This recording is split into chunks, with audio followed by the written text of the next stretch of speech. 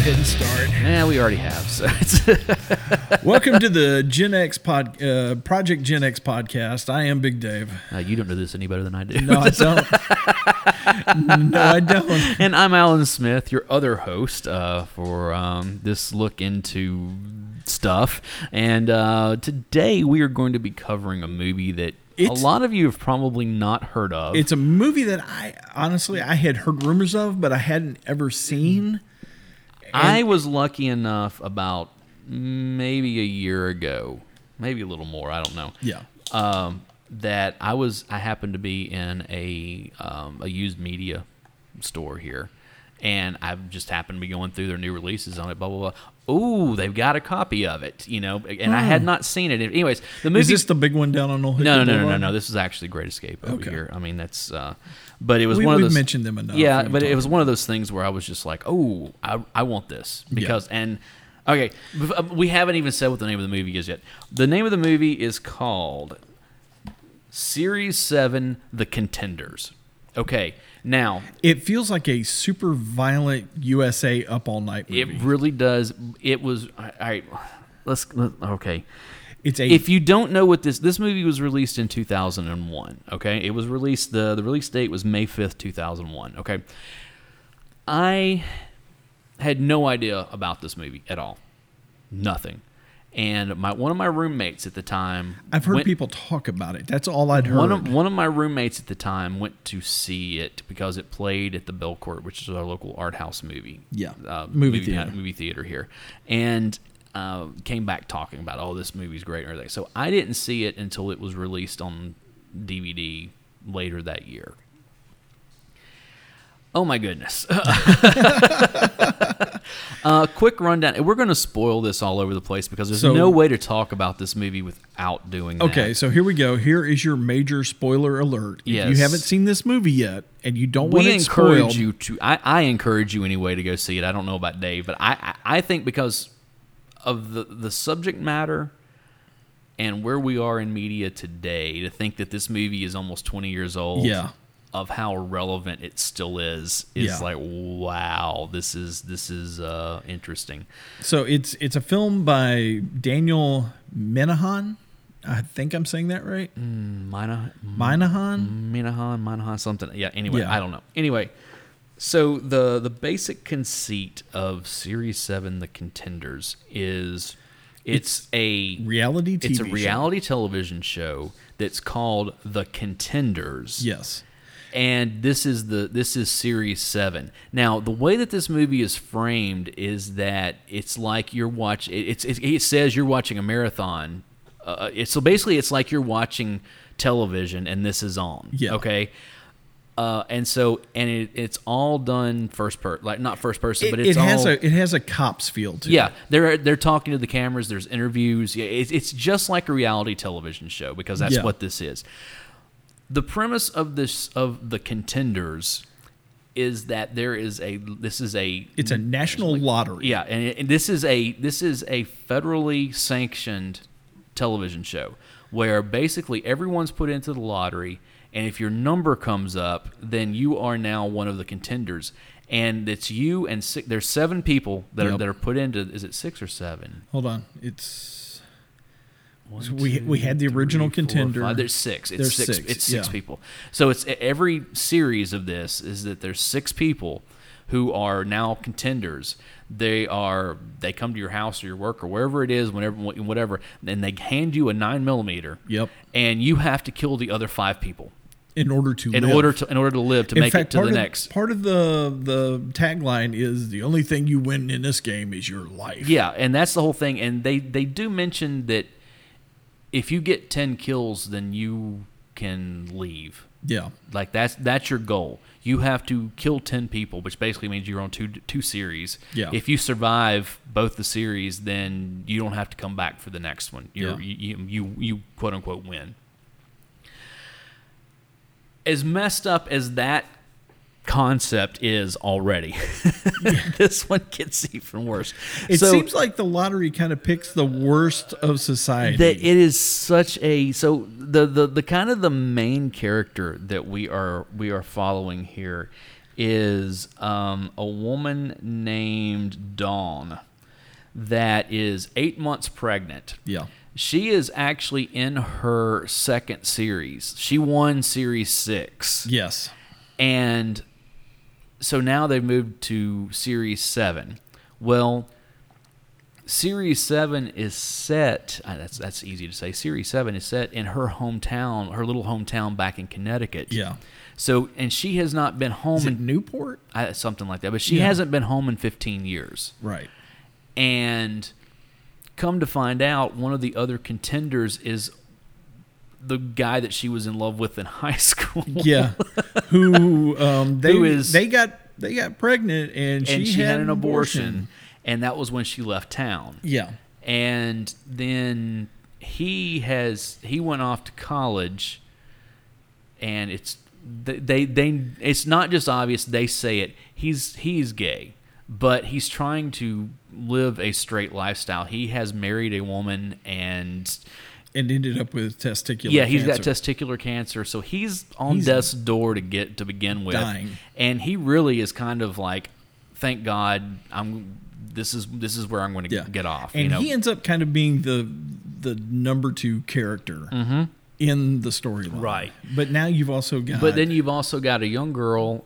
She's 18. She's 18. In college. She's got a boyfriend. Her name is Lindsay. Yeah. And her parents are the ultimate helicopter. Yeah, they're parents. there is a scene where she's chasing one of the other contenders across a golf course, and they're in the car like yelling out the windows, go, kill him. I mean, they are just like, it's like, whoa, what is going on here? Okay, boomer. And then there is Connie, who is a nurse. But turns out she's an angel of death. Yeah, she apparently, she flats, without saying it, says that she's shepherded several people on to the next place. But they were awful people. Yeah. Then there is Tony. Yeah. Who is, he's an ex-felon. And out of work. He's got a wife and 3 kids, and he's a drug addict and just a kind of a schlub of a guy. Yeah. And then there is who's the other dude? Well, see, we said Jeff was the guy that the ex. Yes. You know. And then there's the other guy? The older guy. There's 2 older guys. Well, there was the one you were just talking about, and then there's the older. He's like in his 60s. Yeah, that's what I'm saying. But he doesn't want to be in any part of it whatsoever. If you notice, the inside of his trailer is completely covered in tinfoil. Mm-hmm. So we're talking about complete conspiracy theory, you know. And it's funny because the way the way that they approach this television show, because it's all framed as a television show. Yeah. There's a voiceover, there's a narrator, which turns out to be Will Arnett. Did you not notice that? I didn't. That's him that shows up at the end of it at the theater. That's Will Arnett.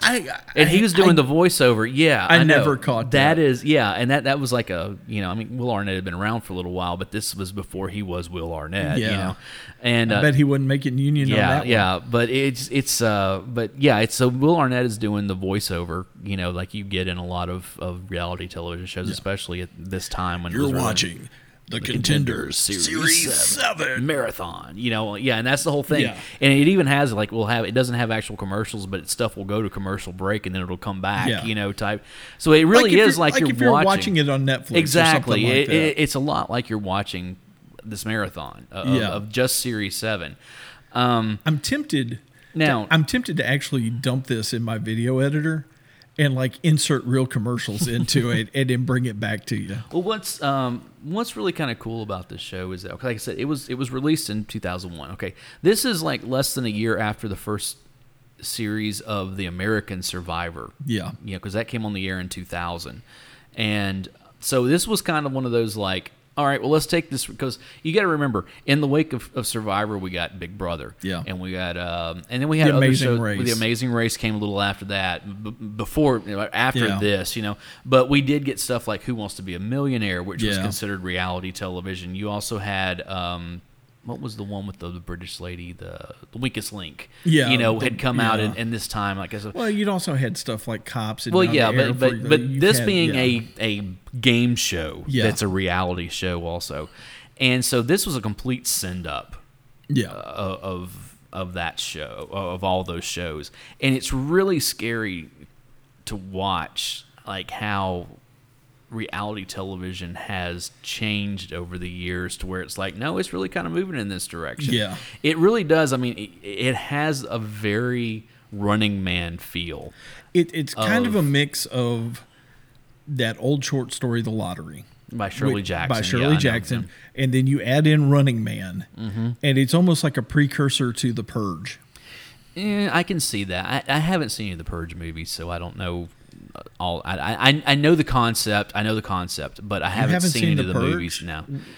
You need to at least see the first one. Now, I did watch, there was that USA the show. No. I watched the first season of that. The TV show I liked it, okay, But I know the concept. Yeah. I know, I also know that that's another one of those series that started off as one thing and then became something else. Yeah. Because it did start off as a like a home invasion movie, with Ethan Hawke and all that kind of stuff. Kind of. And now it's come down to more about the purge itself and all that stuff than it is about the family that's being affected by it. Yeah. But yeah, so Dawn.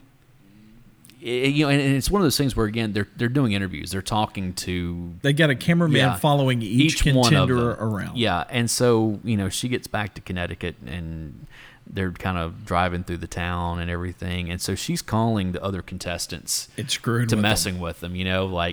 Oh, there's a bomb. Like, she calls Connie, and she's like, "There's a bomb in your house. It's going to go off in 5, 4, 3. And so when she runs out, tries to get in the car, she starts shooting at her, but her gun jams, and it's like she can't get her. It's that type of stuff. And like, she calls the one dude, and he won't come outside. Like, she's like, "Look, I'm outside. Just come on." And he's like, "No, I'm not going to." Come out and fight like a man. Yeah, I mean, it's just it's that type of thing. And he eventually kidnaps his youngest child and goes on the run. Oh yeah. The game show. Okay. Evidently, there's rules to the game show. There are. You can't. You're not allowed to kill yourself. Yeah. Because Jeff tries to right off the bat, but the gun's not loaded. Yeah. He also has. He basically tells, like, when they finally do meet up, he tells Dawn that he wants her to kill him. Yeah. He's ready to go, and all that just kind of stuff. It. You can't not play. You have to be involved. Like, it's one of those things, like, if you try to, because that's the whole thing that Tony, takes off. Like, he tries to run, and like they have this whole they have this SWAT team. Yeah, the SWAT team's after him and everything. Now, I want to ask you a question about this. Something happens here, okay? When they finally catch Tony, they get the kid away from him. Yeah. And then it goes, they're like, oh, the footage, like, something happened. We didn't have the footage that he's in the hospital now with a self-inflicted stab because he had a knife. Yeah. He stabbed himself in the back. Yeah. And then he's in the hospital, and it's like, wait a second, he stabbed himself in the back? That sounds familiar. Yeah, it's one of those, like, wait a second. What do you mean he stabbed himself in the back 34 times? Yeah, exactly. It's kind of one of those, like, why can't we see the footage? Because the cameras were right there. What happened? And then later in the movie, another situation arises like when that. When Dawn and Jeff they basically take a movie theater hostage. Yeah. And they go, oh, well, this footage was lost, so here's a recreation. A reenactment, yeah. And they have two people standing in, and that's where you see Will Arnett comes in. Yeah. And we find out what... And then the ending of it. We'll get there. But it is a... They kind of goes through, and then Connie puts this whole thing together, like, after she kills Tony, because she goes to the hospital and kills him. Then with her whatever drug she uses to kill she gives people him a drug overdose, and then everybody else gets a letter from a quote unquote resistance, underground resistance, to like, hey, if you come to this mall, we can. If you come to this mall and stand out in the open where we can see it's in the mall, we kind can of help stuff. you. So they come there as the mall's closing, basically. And everybody kind of gets there, and then come to find out Connie was the one who like sent the letter, and so she's in the upper echelons of the mall shooting at him with a sniper rifle. Well, first off, Lindsay gets there, and her parents are there also, and what was the dude's name? Bob. Bob, who she's already tried chasing down and killing, and he shot her, and so she runs off, and she forgets and leaves her rifle, and her father's like, "No, you man up, and you go back and get that rifle, and you kill that old man." Yeah, it's so messed up. But anyway, so she walks in, but her gun the safety's on the gun. She forgot to take the safety off, and he catches her by surprise and beats her to death with his cane. Yep. And then Connie shoots him. Yep. And Dawn is there. She sees what's happening because she's on the other side of the mall where Connie is. She sees Connie first, and then she's like, "No, get away!" And it's too late, she chases Connie down, or tries to. Connie gets away in her car. Mm-hmm. Dawn grabs a car and follows her to her house. Right. And breaks in the back door. Right. And then she goes into labor. Well, no, she has Connie cornered. Yeah. And is about to kill her when she goes into her labor. Water breaks, and so Connie has to, because she's a nurse, she's like, "I'm not going to kill you until the baby's," so it's a whole thing where she's having the baby on the dining room table.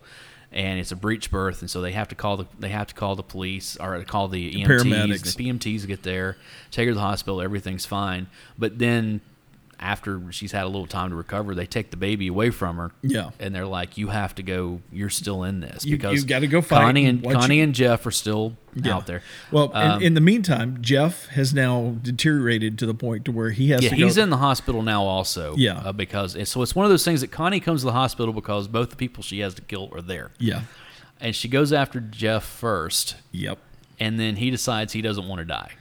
Well, they struggle, and Jeff ends up shooting her. Yeah, and then he decides he doesn't want to die, and he runs off. Yep. Because Dawn came after him.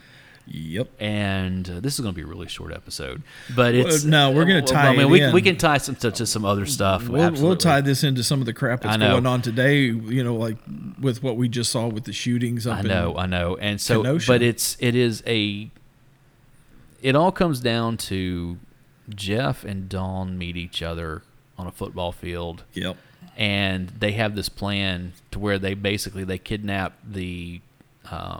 They take away. Well, they basically go after the cameraman. Yeah. They take the cameras and they run off, and it's one of those things where you see flashes of like people are like reporting them whenever they see them, and everybody has a phone. Well, it's this is even before the phones, the cameras. There's a hotline that you can call, and if you see them, you call them and you report on them. Right, and so you get where Dawn tried to go get money out of an ATM. And I just saw him at an ATM on such and such street. Right, and so you see the ATM footage, of her trying to get money. You see them where they stop to get gas. You see, different stuff like it's a lot of closed circuit television stuff. But you've got the entire population looking for them because them and turning them in. Exactly, because and there's also like when she.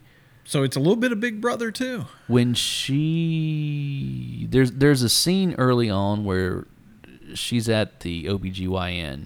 Yeah. And she's having an ultrasound done, and as she's getting everything, the nurse asked her to sign the ultrasound, a copy of the ultrasound for her because she's a big fan. I'm just like, that's just messed up, you get little bits and pieces of stuff like that. You see like one of the first things we see in the movie, she walks into like a convenience store and shoots a guy he's paying and shoots a guy and kills him, and everybody just kind of stands around, because they know what's going on. They know about it. And then she looks at the guy behind the counter and is like, "Where's your black bean dip?" Yeah. And he goes, "Whatever you see is everything we have is out." Yeah. And she goes and she gets some stuff and she starts to walk out and he's like, "What about the body?" Yeah. And she's like, let them take care of it. Yeah, I know. It's evidently they've got a cleanup team. Yeah, this is, obviously, because they have a SWAT team, they have all this other. Oh, the other thing I was going to we started to get into it. When they're showing like who your new contenders are. Yeah. When they're going, they basically go and knock on your door or wherever you are, and they hand you a gun. And the one dude, Bob. Bob doesn't want anything to do with it, and he like slams the door and tries to go out the back window, and they catch him, as he's coming out the window, because it's one of those things you cannot opt out of this. This is if you're chosen, it's you're mandatory. in this thing. It's kill or be killed. Right, and it's I hate to say that we're moving towards that, but we're getting pretty close. I mean, it is. Again, you go back because that was 89 or 90 with the Running Man came out, and we're talking a little over 30 years ago, and that was such a this would never happen. And as we've seen reality television, especially reality television game shows, and some of the stuff that there's some show on Netflix now that's apparently pretty mean-spirited, like where you have to like stay up for like 24 hours or something. Yeah, it's one of those things, and it's like, and it's a whole like.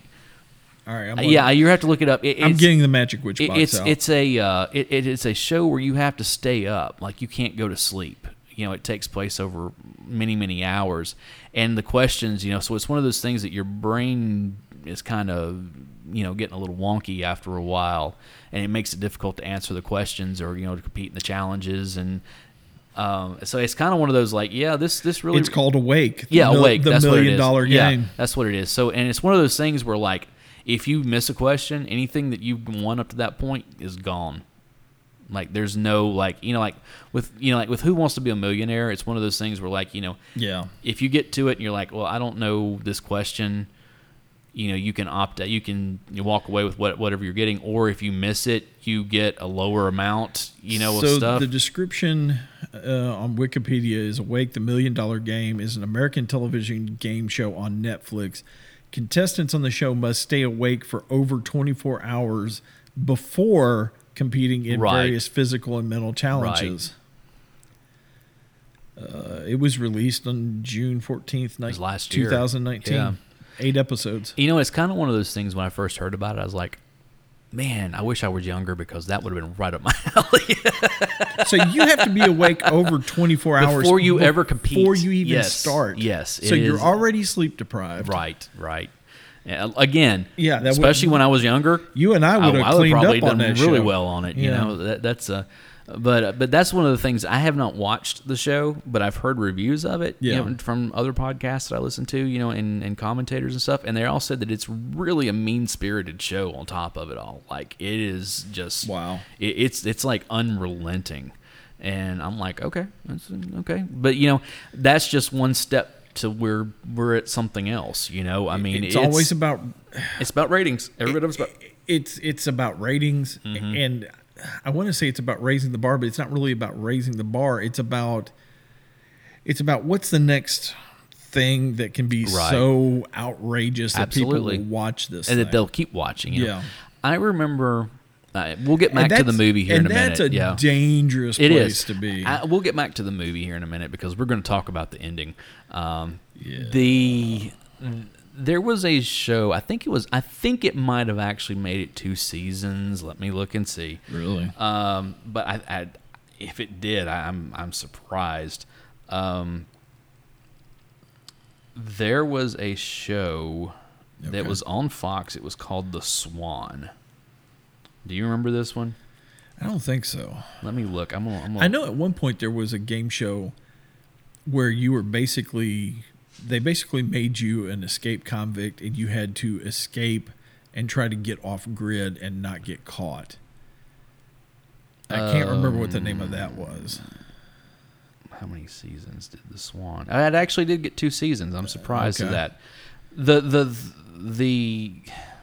Here is the conceit of The Swan, okay, is that they had, I forget, 10 contestants or something like that. So it's 10 women who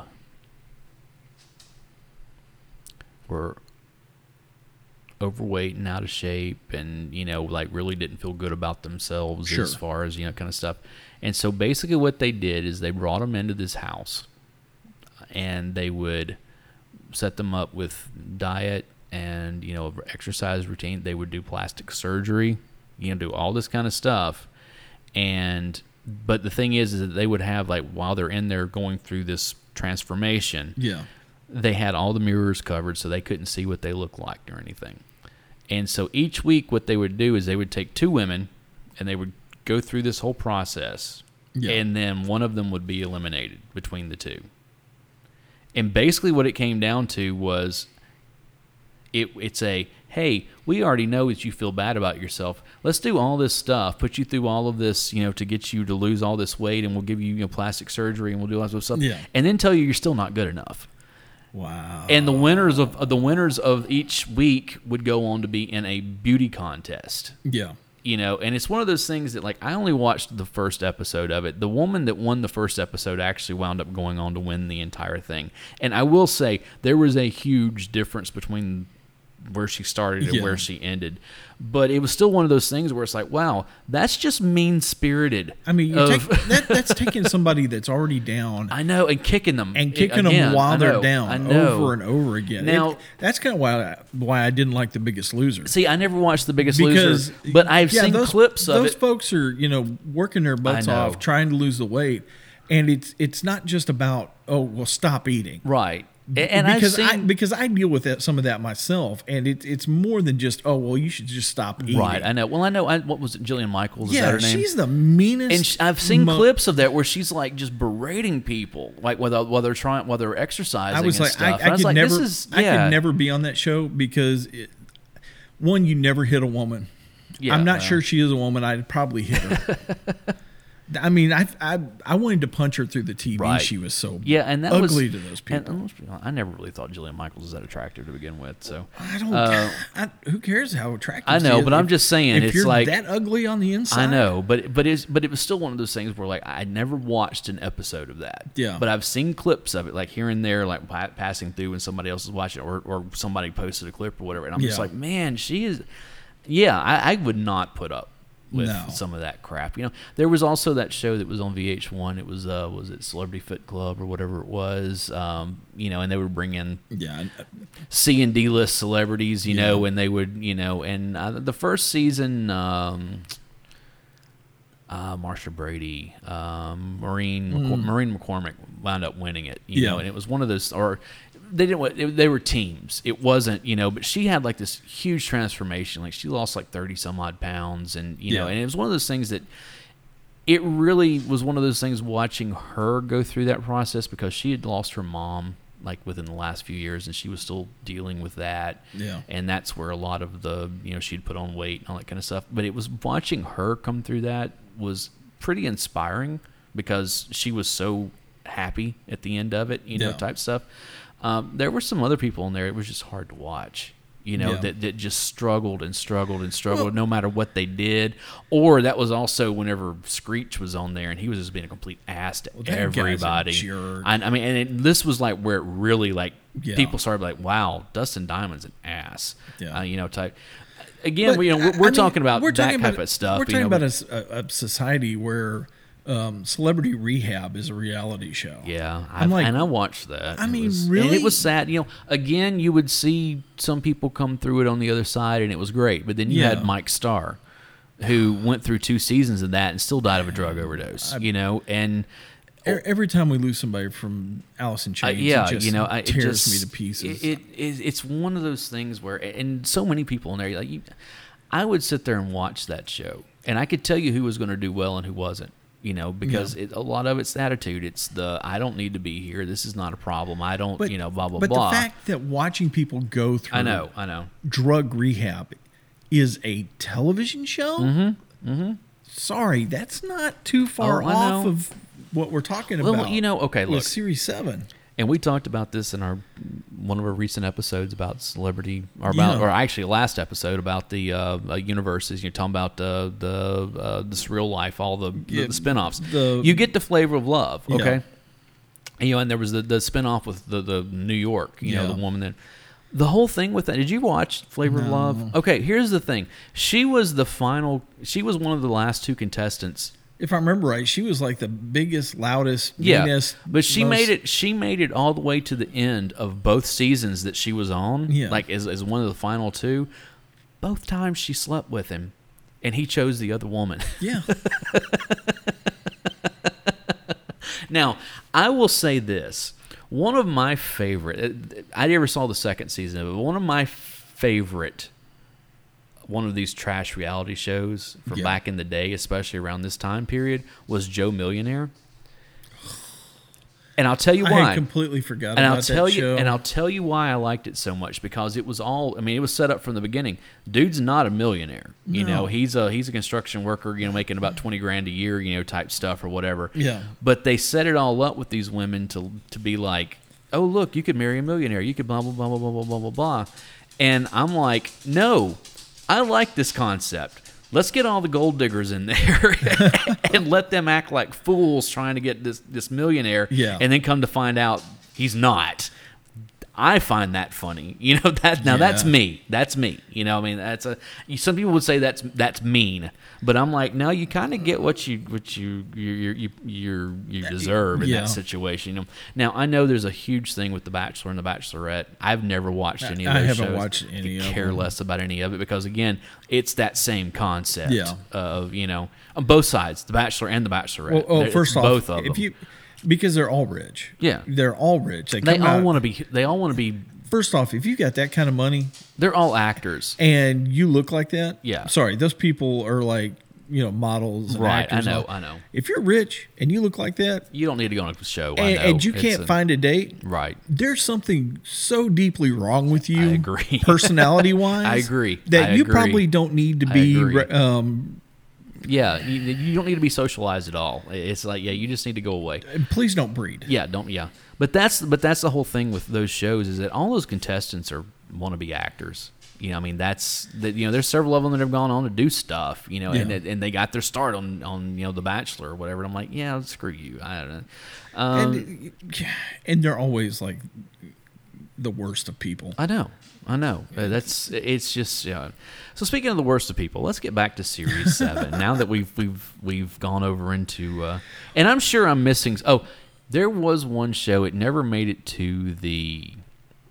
It never made it to the United States. Okay. I think it was a British show, like an English show. You know, it was. I think it was. Okay.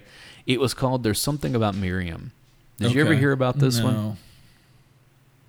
This, in a lot of ways, I love this. I think this is hilarious. Okay. So basically, they had this woman, Miriam, who was looking for, you know, a husband, or, you know, a soulmate, or whatever it was. They were putting it out there. Okay. Yeah. So they had all these guys come on, you know, and they were, you know, going through and competing and blah blah blah blah blah. When it came down to the end of the show, come to find out, Miriam used to be a dude.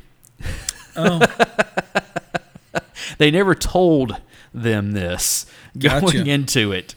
They knew, the producers knew, well, that was part of the whole thing. And then it was like, so what are you going to do now? You know, and it's like, can you imagine being that guy coming down to, like, you've been through all of this stuff and it's all on television. Yeah. It's all, you know, and then come to find out this woman that you've been pursuing on this show turns out to have been a man at some point. Yeah. That is, again, very mean-spirited and misleading, and setting you up for, depending on which way you go with it, setting you up for some very bad well, you know, consequences. That also goes back to I was going to bring this into it goes back to the whole Jenny Jones lawsuit that happened in the mid-90s, where, you know, for those of you that don't remember, Jenny Jones was one of those trashy daytime, you know, and one of the episodes they had was someone you work with has a crush on you. Yep. And so they brought this guy on there. Said, "Yeah, there's somebody, you know, wants to tell you they had a crush on you." And they didn't tell him anything beyond that. Well, come to find out, it was another guy that worked there. Well, he wasn't gay. The guy they brought on there wasn't gay, and it was one of those things that he kind of let it. You watch the episode.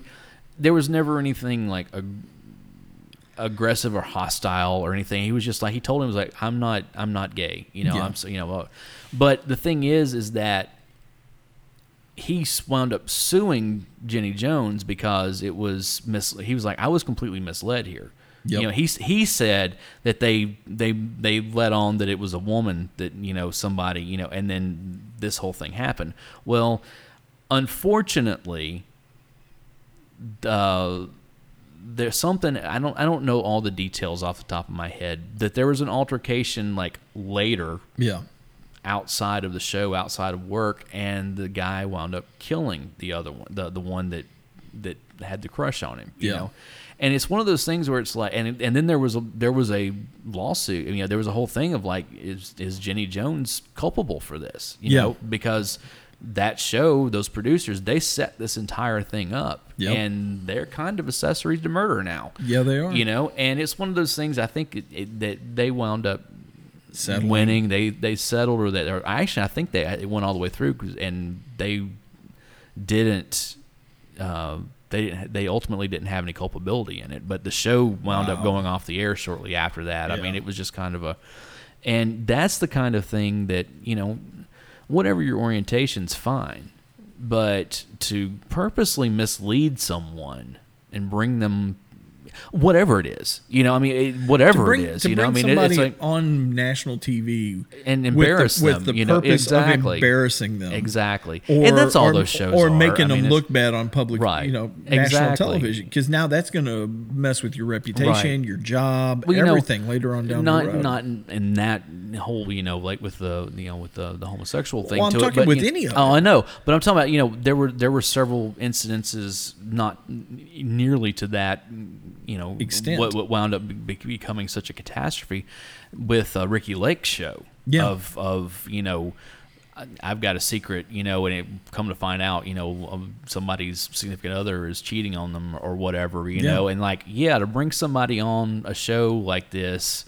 and then surprise them with the, you know, in the beginning, some of that stuff was, you know, at least with Jerry Springer, they were paid actors. Yeah, exactly. Well, yeah, that's what I was going to say. In the beginning, like before Jerry Springer became Jerry Springer, some of that stuff was legit. Not a lot of it, but there were some instances of like, no, you could tell this person was really not expecting what happened, you know, type stuff. And that's just, it's just mean-spirited is what it is. You know, that's it's embarrassing, and of course now everybody saw it. You know, not just your friends and your family, but like everybody, people you don't know, saw this. And you know, especially for some of the audiences that they had, especially Springer back in the day, he used to bring in like millions and millions of people watching this show, and all of a sudden, people know your face. They know your name. They know, you know, the general area of the country where you live at. They know what happened to you, you know. And it's so, anyways, let's get back to Series 7 now. Now that we've taken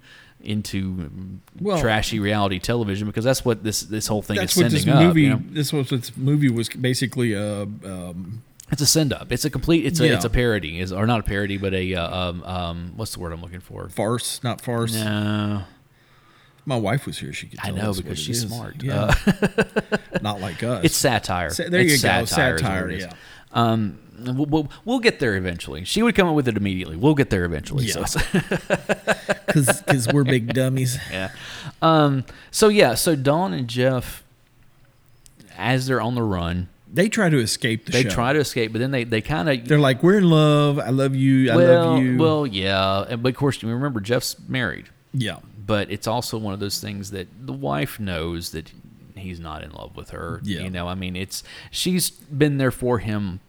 I think it's 4 years or something like that. I want to say that they've been married, and she's tried. She's tried. You can tell. I mean, and you can tell she's also really worn down, like really worn down in all this. And so, but yeah, they take off together, and they go, but now that they've decided we can't get away the way that we would like to. And this is one of my favorite scenes in the movie. They go into this movie theater. Yep. And they've got the camera and everything, and they basically take it hostage. And so they're with the camera. Dawn is looking. She's like, "All right, look." Or no, she gets on the phone. Isn't that right? And no, she's on. He's shooting the camera. He's shooting her. Right. She's wanting. We've got these people hostage. Right, and she says, "If you need to bring me my baby." Right, you've got half an hour to bring me my baby. If you don't, then somebody's going to die. And it's funny because the people in the audience starts clapping, and she's like, "I'm talking about you, dumbass." Well, it really blurs the line because these people are. They've watched the show. They know so what's they think going on. It's a show, but at the same time, they're now active participants that could end up dead because of this. So what happens in this? They Will Arnett shows up. Will Arnett shows up, but before he shows, they say, due to technical issues, the film was destroyed, so we're doing a dramatic reenactment of what happened. And then, so it cuts. Will Arnett walks in, and he's kind of being. And we've got two actors playing Jeff and Dawn. Exactly, and they go through a scenario of what happens here. Yeah. And basically, what it comes down to is that they've got Dawn's baby out in the lobby. Yes. And all she has to do is kill Jeff. Right. And they'll give her a baby, and they'll let her go. Right. Before she's killed her 10 people. Now, this is what they are portraying. Yeah. Well, actually, he would be the 10th. No, he wouldn't, because she didn't kill enough. She only killed one other person. Did she kill anybody? Yeah, she killed Connie. Yeah. No, he killed Connie. He killed Connie. Okay, yeah. So anyways, she's still got 5 more to go. Yeah, she hasn't killed anybody in this series. So it is. Well, when Will Arnett's there doing his spill, right, they bring Jeff's wife in. Well, no. She doesn't come in yet. Okay. Because basically what it comes down to, in the way they're portraying it, Jeff says, "Oh, kill me. I want you to." It's, he puts the gun down, that kind of stuff. And so she goes to, but then Jeff's wife comes in and shoots Dawn. Yeah. And I think she shoots, or no, he shoots himself, right? Is that what happened? Yes. Okay. Then he shoots himself in the head. And it shows them laying there together on the floor. And it shows them holding hands. Right. And in a pool of blood. Right. And it's like. It's a real Romeo and Juliet. Right. And it's this whole, of course, they're doing all this television production and blah, blah, blah, blah, blah. And this is all in that dramatic reenactment. Right. And then it comes in and it says, next time on Series 8, because they're going into the Contenders Series 8. Yeah. And they show his wife. She's in prison because she killed Dawn, and she wasn't a member. She wasn't on the show, so she actually murdered somebody. And she actually, the reason, and come to find out, the whole reason Jeff was in the hospital is because she had taken a bunch of his pain pills and blended them up, right, and given them to Jeff, trying to get him dead because Dawn didn't show back up to kill him. Yeah. So she tried to assist him in suicide, and then she shot Dawn. So now she's in prison. Right. And she's saying that it's the television. It wasn't my fault. It was the television show, type stuff. And then they're like, we'll introduce you to our next, blah, blah, blah. And then it says, and next on season 8, we have a new contender. Or we have a surprising contender. Yeah. And they go into the television. They go into a hospital room. Yeah. And Jeff wakes up because he wasn't dying. He looks straight into the camera. He's like, oh shit.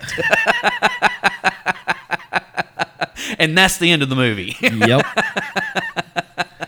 In fact, I think they even cut it off before he completes it's the one word. of those things though, but it's just like it's such a this is exactly, because the thing with their dramatic reenactment is one of those where it's like, okay, obviously it didn't go down like this. Yeah. This again, going back to Todd. Yeah. Of he stabbed himself in the back, a self-inflicted wound in the back, and blah blah blah. It's like, obviously they couldn't use the footage without looking bad, so we had technical issues, so we're going to come back and do this. The story was manipulated. Absolutely. Which again, how does that sound familiar? Again, we know that the reality TV shows are all manipulated. Well, anytime you watch one of the shows, there is a list of writers in the credits. Going back to the very first Real World, which is where reality TV started. No, it is. No, it's not, because there were shows prior to that. That's the one that kicked off reality television as we know it. Yeah, but after it was over and they went back and they did the edits, and stuff. The story behind the scenes. Right. You find out Julie had been sleeping with one of the producers. No, it wasn't Julie. It was Julie? Julie. No. It was. It was but they talk about. No, it wasn't the long hair girl. It was the short hair girl. Because it was one of those things that the producer actually winds up on the show, and they point out, because when they go on vacation, he's there with them, and they point him out and say ex-producer, and that's because she had been involved with him. What was her name? I can't remember her name now. Okay, I'm going to the Magic Witch Box. It wasn't Julie. It wasn't Heather. It was the other girl. Because remember, that was the whole thing with Julie, is she was a virgin from Alabama. Real World Season 1. Hold on, I'm looking it up. Oh, what was her name? Cast. Was it Becky? I think it was Becky. But that wasn't the last time that something like that happened, though, because they had the same thing in Seattle with one of the guys. He started having a relationship with one of the producers, and she got fired. Real World Series, New York. Season 1, because they went to New York a couple of times. You had Becky. It's Becky. It was Becky. Andre, Heather, Julie, Norman, and Eric. And Eric, yeah. And Kevin Powell. Yep. So it was Becky. It was Becky was the one that did it, yeah. And there was a lot of that type of stuff. It's funny to watch The Real World. Like those first 4 seasons are fairly... They really did kind of just turn the cameras on and let them go. The 4th season when they were in London was and they made them get jobs. No, 4th season was boring as everything. I mean, it was boring. The next season when they were in Miami, that's when they're like, okay, you got to get jobs. You got to, it's one of those things. They started making them do stuff, And Isn't that the season where Puck shows up? No, that was in season 2. That was L.A. Yeah, okay, you're right. No, that was season 3.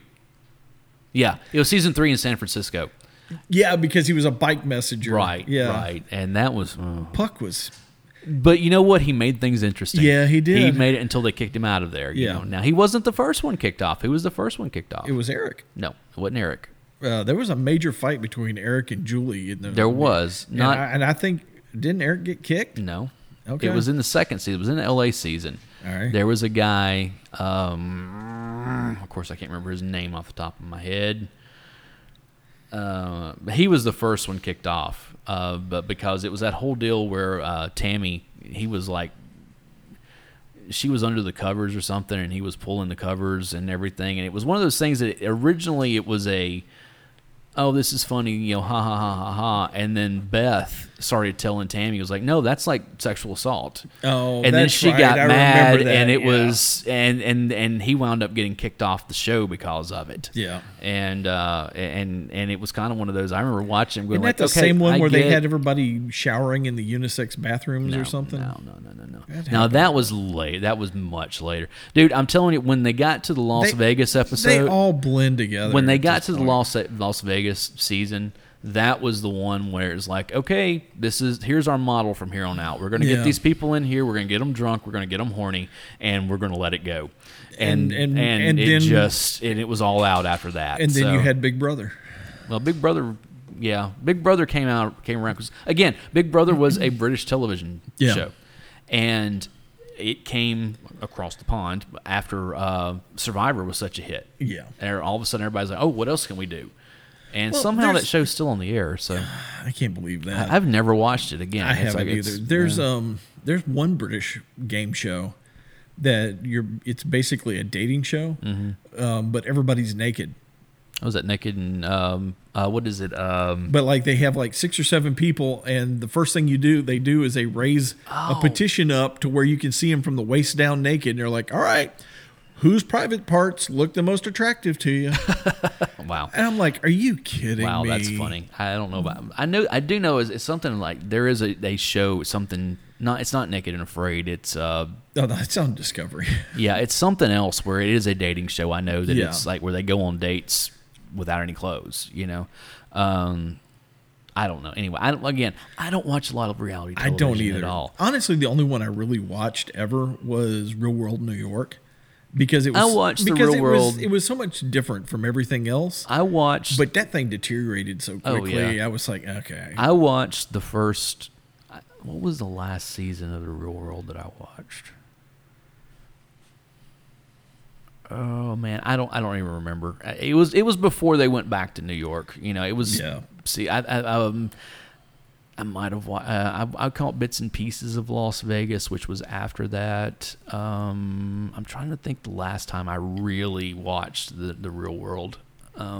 It would have been inside the first 7 or 8 seasons of it. I watched the New Orleans episodes. I watched the Hawaii.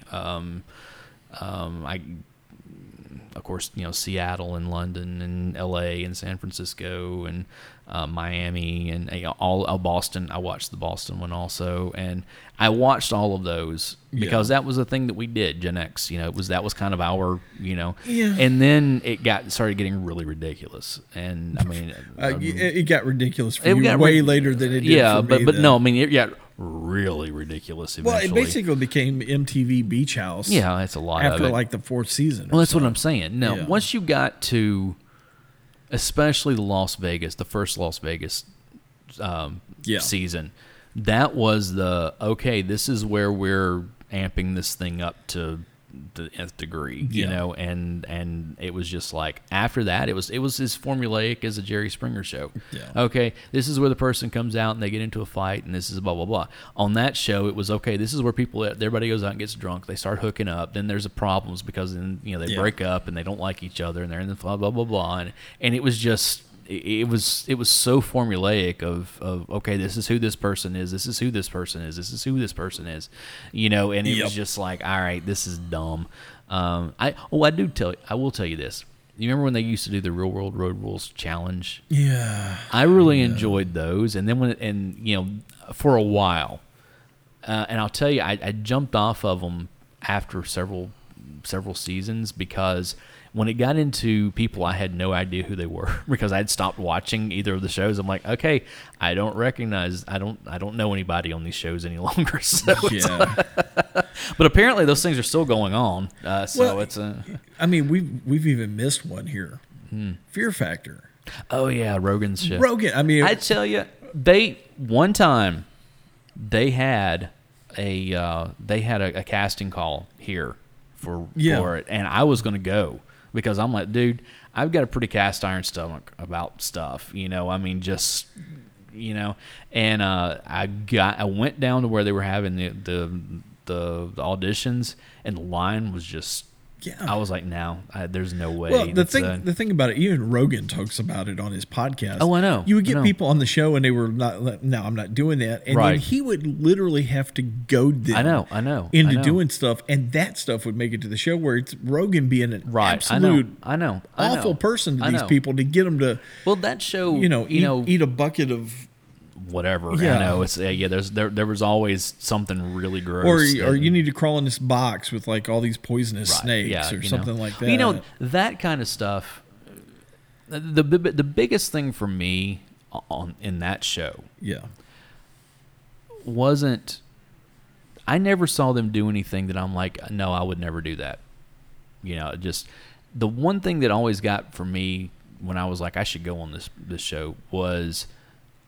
Sometimes the food stuff, it wasn't that it was so gross. It was that I know how much food I can consume. Yeah.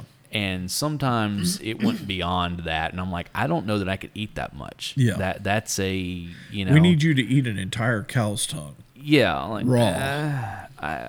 Okay, but I don't know that I can get it all down, not because of what it is, but because my stomach's just not going to handle it. I mean, just not going to, And that type of stuff. But, as far as all the other stuff, I'm like, no, I'd do it.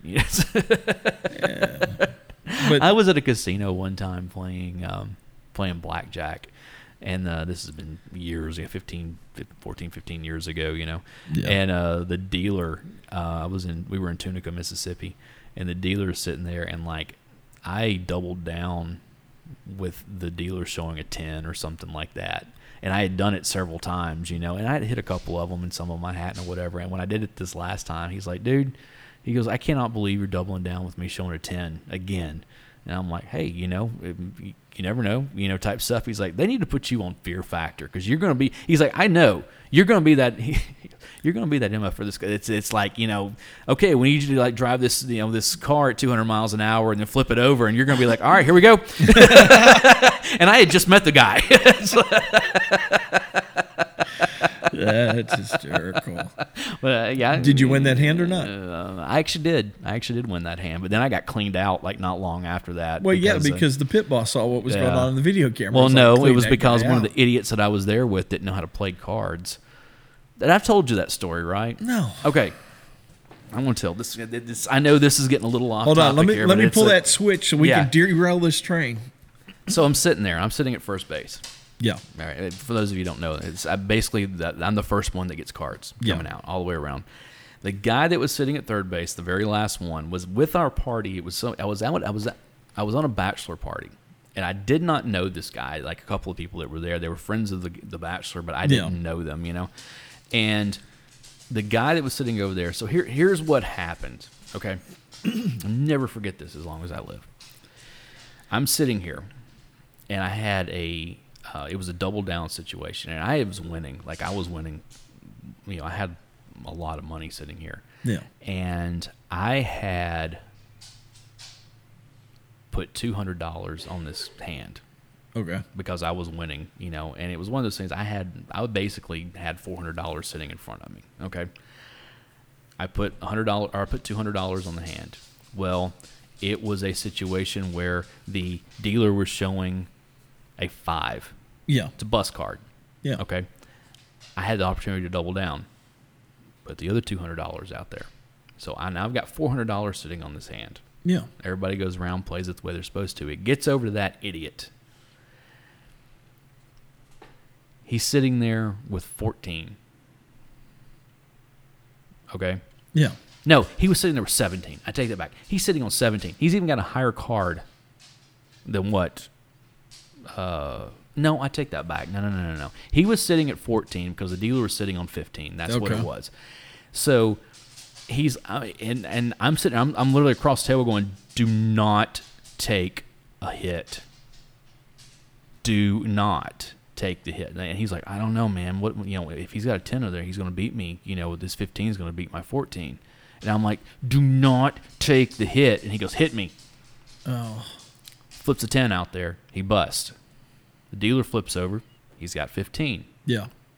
He hits it and gets a 6. Would have busted. Yeah. With the other. And I just sat there and glared at this guy. And my buddy Rob, who was his bachelor party, was sitting next to me. He was like, "Yeah, let's go take a walk." It's just kind of yeah. Absolutely. I was angry. Yeah, it got cost you $400. Yeah, I know. I would have turned around and looked at it and be like, "You owe me $400." I was so mad at that situation. I was so mad about that. And so that's I know it's gambling. But it's still one of those things where somebody's acting stupid at the table. Yeah. I was going to win $800. I was going to be up $800 basically. And you probably would have bought him something. I may have, yeah. But it was still one of those things where I'm like, you do not hit on the. So anyway, this is why I don't gamble. I'm going to be happy when things kind of start getting a little more normal. Yeah. So I can go back to the casino because the last time I was there, I had a blast. And I always look at it. You have to look at it this way, Dave. Yeah, it's gaming. You go in with a set amount. Once you hit that, money, you stop there. And it's like, hey, you're going there with your friends, and you're going to sit around, and you're going to have some laughs, and you're going to have a good time. And it's like the last time I went to a casino, there was a dealer that was working our table. Yeah. She was. I don't know, she was in her late 20s or something like that, kind of cute or whatever. And we had a blast sitting at her table, just just cutting up the entire time, and even to the point of where when we were finally done, when she was getting ready to leave, I was like, yeah, I'm getting out of here. That she before she left came over and asked my my name. And she said, "Thank you for making the last few hours so much fun," type stuff. Nice. Of that, yeah, that's what I hate sitting at a table with people who are serious about their gambling because it's no fun for anybody. I'll go to friends. Occasionally I'll go to friends. Right. Friendly poker games that they have at their house or something like that. But casino, you just have to look again. It's the same thing. It's the atmosphere. And it depends because if you've got a dealer who's just not personable at all, it's not even. And honestly, I'm terrible at gambling. Yeah, you got to learn how to do it. I'm terrible at it. I've never been good at math. Yeah, I'm terrible at math, and I have a terrible memory. So trying to figure out what everybody else is holding is always it's always come down to just dumb luck, or sometimes I can actually look at a person and be like, Okay, I think I know what you're holding. Yeah, I think so. Sometimes my bull crap. Sometimes my bull crap meter will go off and be like, no. Sometimes I'm terrible at cards. I used to be that idiot that would, I'm always in no matter what my hand was, and I'm like that's hoping to draw to something, basically. Honestly, and I'm like I would probably do better at pure games of chance, right? Like craps or roulette or something like that. Craps. Because if I'm doing anything else, I'm overthinking it. Craps is, you have the better odds in your favor on craps. Now, the problem with craps, I have never figured out how to play that game because there's so many bets going on. There's so many. You can bet on anything. I mean, anything in craps. Yeah. And I'm always like, I don't know what's going on here. My friend Dwayne, when he went with us, to the casinos last time, and he was trying to explain. He's like, "Yeah, I always play craps." He's like, "Look, here's your rule: if there's a woman who's throwing the dice, you always bet with her. Like, always. Whatever she's betting, you bet that." And he won a pretty decent amount of money playing in craps up there. Wow. So or in roulette, that's easy. Roulette's fun. You put a bet on red, you put a bet on black, and you always break even. Well, actually, you can lose though because of the zeros. Yeah, and I've seen it happen. But the odds of that happening as much you as would what be it does, surprised. Really? You would be surprised. This is why I'm terrible at math. Because it throws the probabilities off just enough. Yeah. To really kind of screw you. It's roulette. I learned to play roulette when I was in Vegas when I was like 27 years old, and I had a blast playing because it was one of those things I finally learned how to play. Yeah. And learned that like, oh no, you don't just pick numbers. You can bet like squares. Of like if it hits any of these numbers, you don't win as much money as you would, or you can bet on this entire line of numbers, or you can bet on just the evens or just the odds, or you can bet on just the whatever it is, and that's a lot of fun.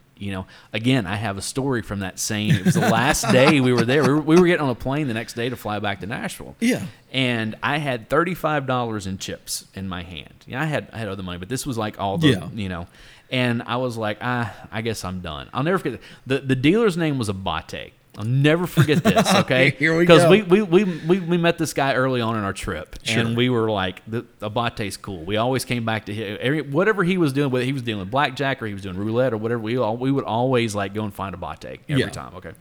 So we're sitting there and we're talking to him, and everything, and I'm like, all right, I got about $35. I set up for the table. I was like, I'm out, Yeah.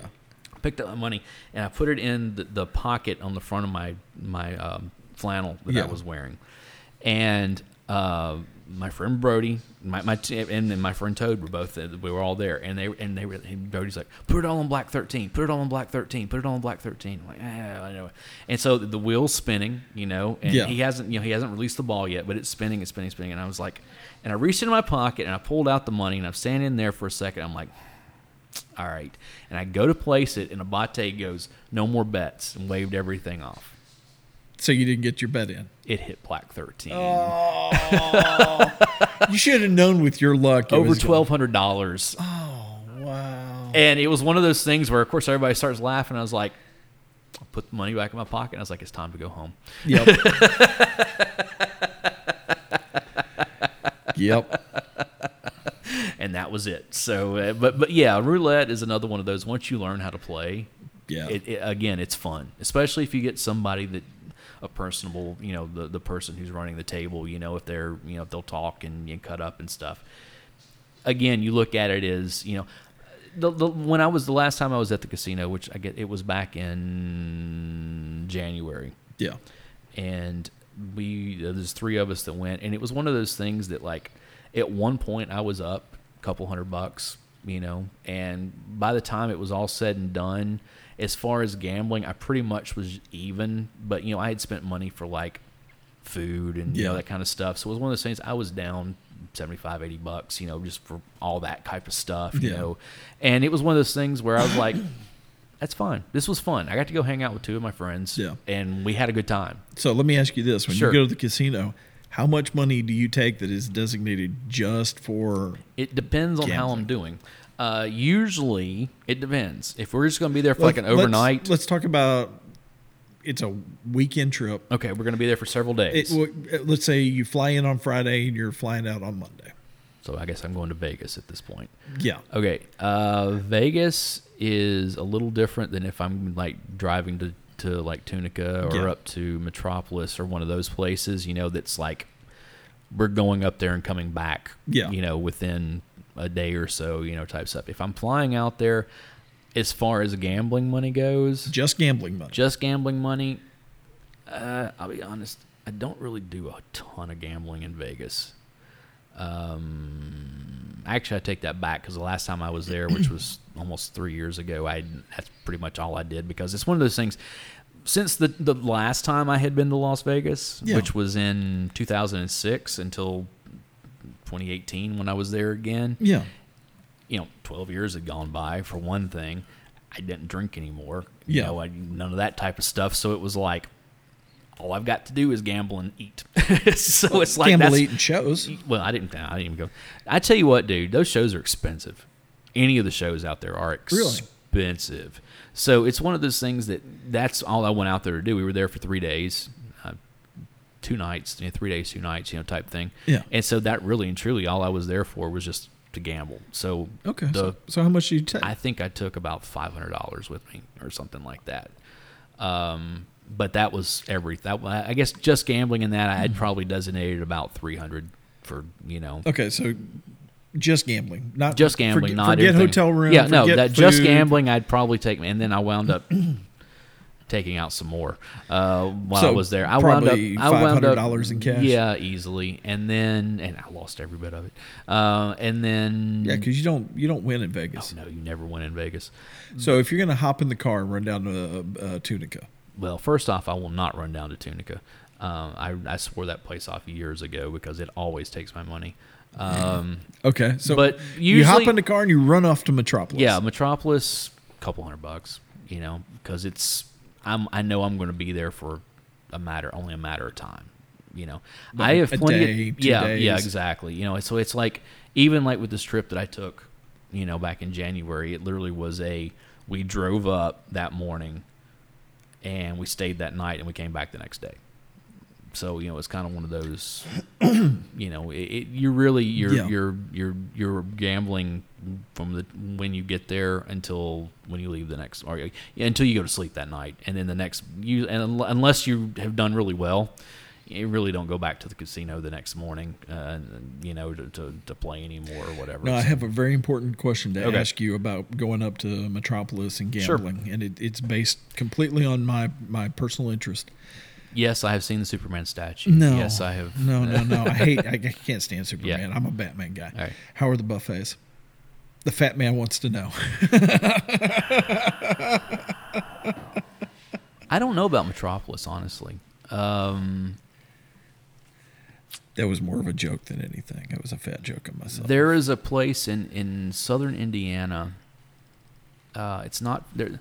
There's several places in Indiana. There's one outside of Evansville. There's one in French Lick. But then there's this other place that is, I forget the name. It's not Jeffersonville. It's the town right next to Indiana. Basically, when you cross over the river from Louisville into Indiana, right there, you go across, it's that next town. Like it's right there. It's not Jeffersonville when you come across. It's like the next town over, but it's still on the riverfront. Yeah.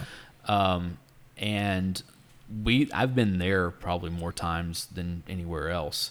And they used to, and it's something different now, but they used to have a, what was her name? What was her name? The famous chef. Don't say Paula Deen. It was Paula Deen. It was. Okay. Now, this is going back a few years, but there was a Paula Deen thing, and I'll tell you what, the food was magnificent in that buffet. But then all of her stuff happened, and then they took her name off of it, and they put it's not the same now. So. I'll say this about Paula Deen. The fabulous Miss Nay and I, we actually honeymooned in Savannah, Georgia. Okay. And one of the places we ate was at Paula Deen's place. That was literally the worst place we ate at in Savannah. Maybe because all the other, like just the southern cooking that you got in Savannah, you got the hometown the food stuff. Was always overcooked. Yeah. It was way too salty.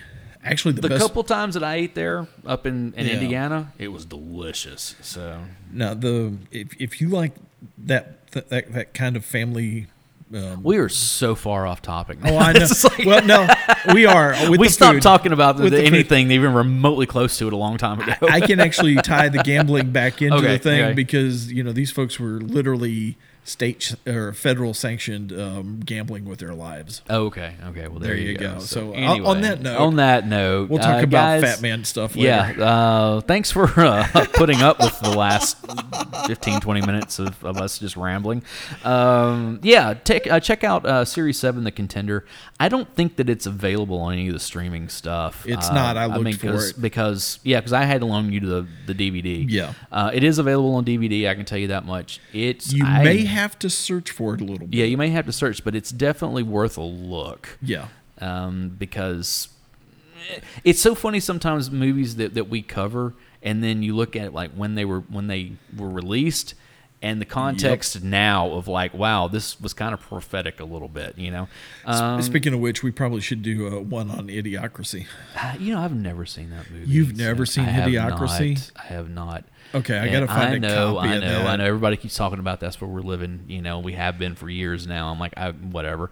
So anyways, thanks again for listening to the Project Gen X podcast. If you would like to follow us, you can find us on Instagram, Twitter, Facebook, Parlay, Parlor or whatever, all under Project Gen X Pod. Yeah. And our email is projectgenxpod@gmail.com. And then our hub is caffeineandsleepingpills.com. Correct. And there are links to all of these in the description. Yep. So come and check us out. And we have some cool things coming, especially on Caffeine and Sleeping Pills. I've got several people working on columns, to write articles for us, series for us on everything.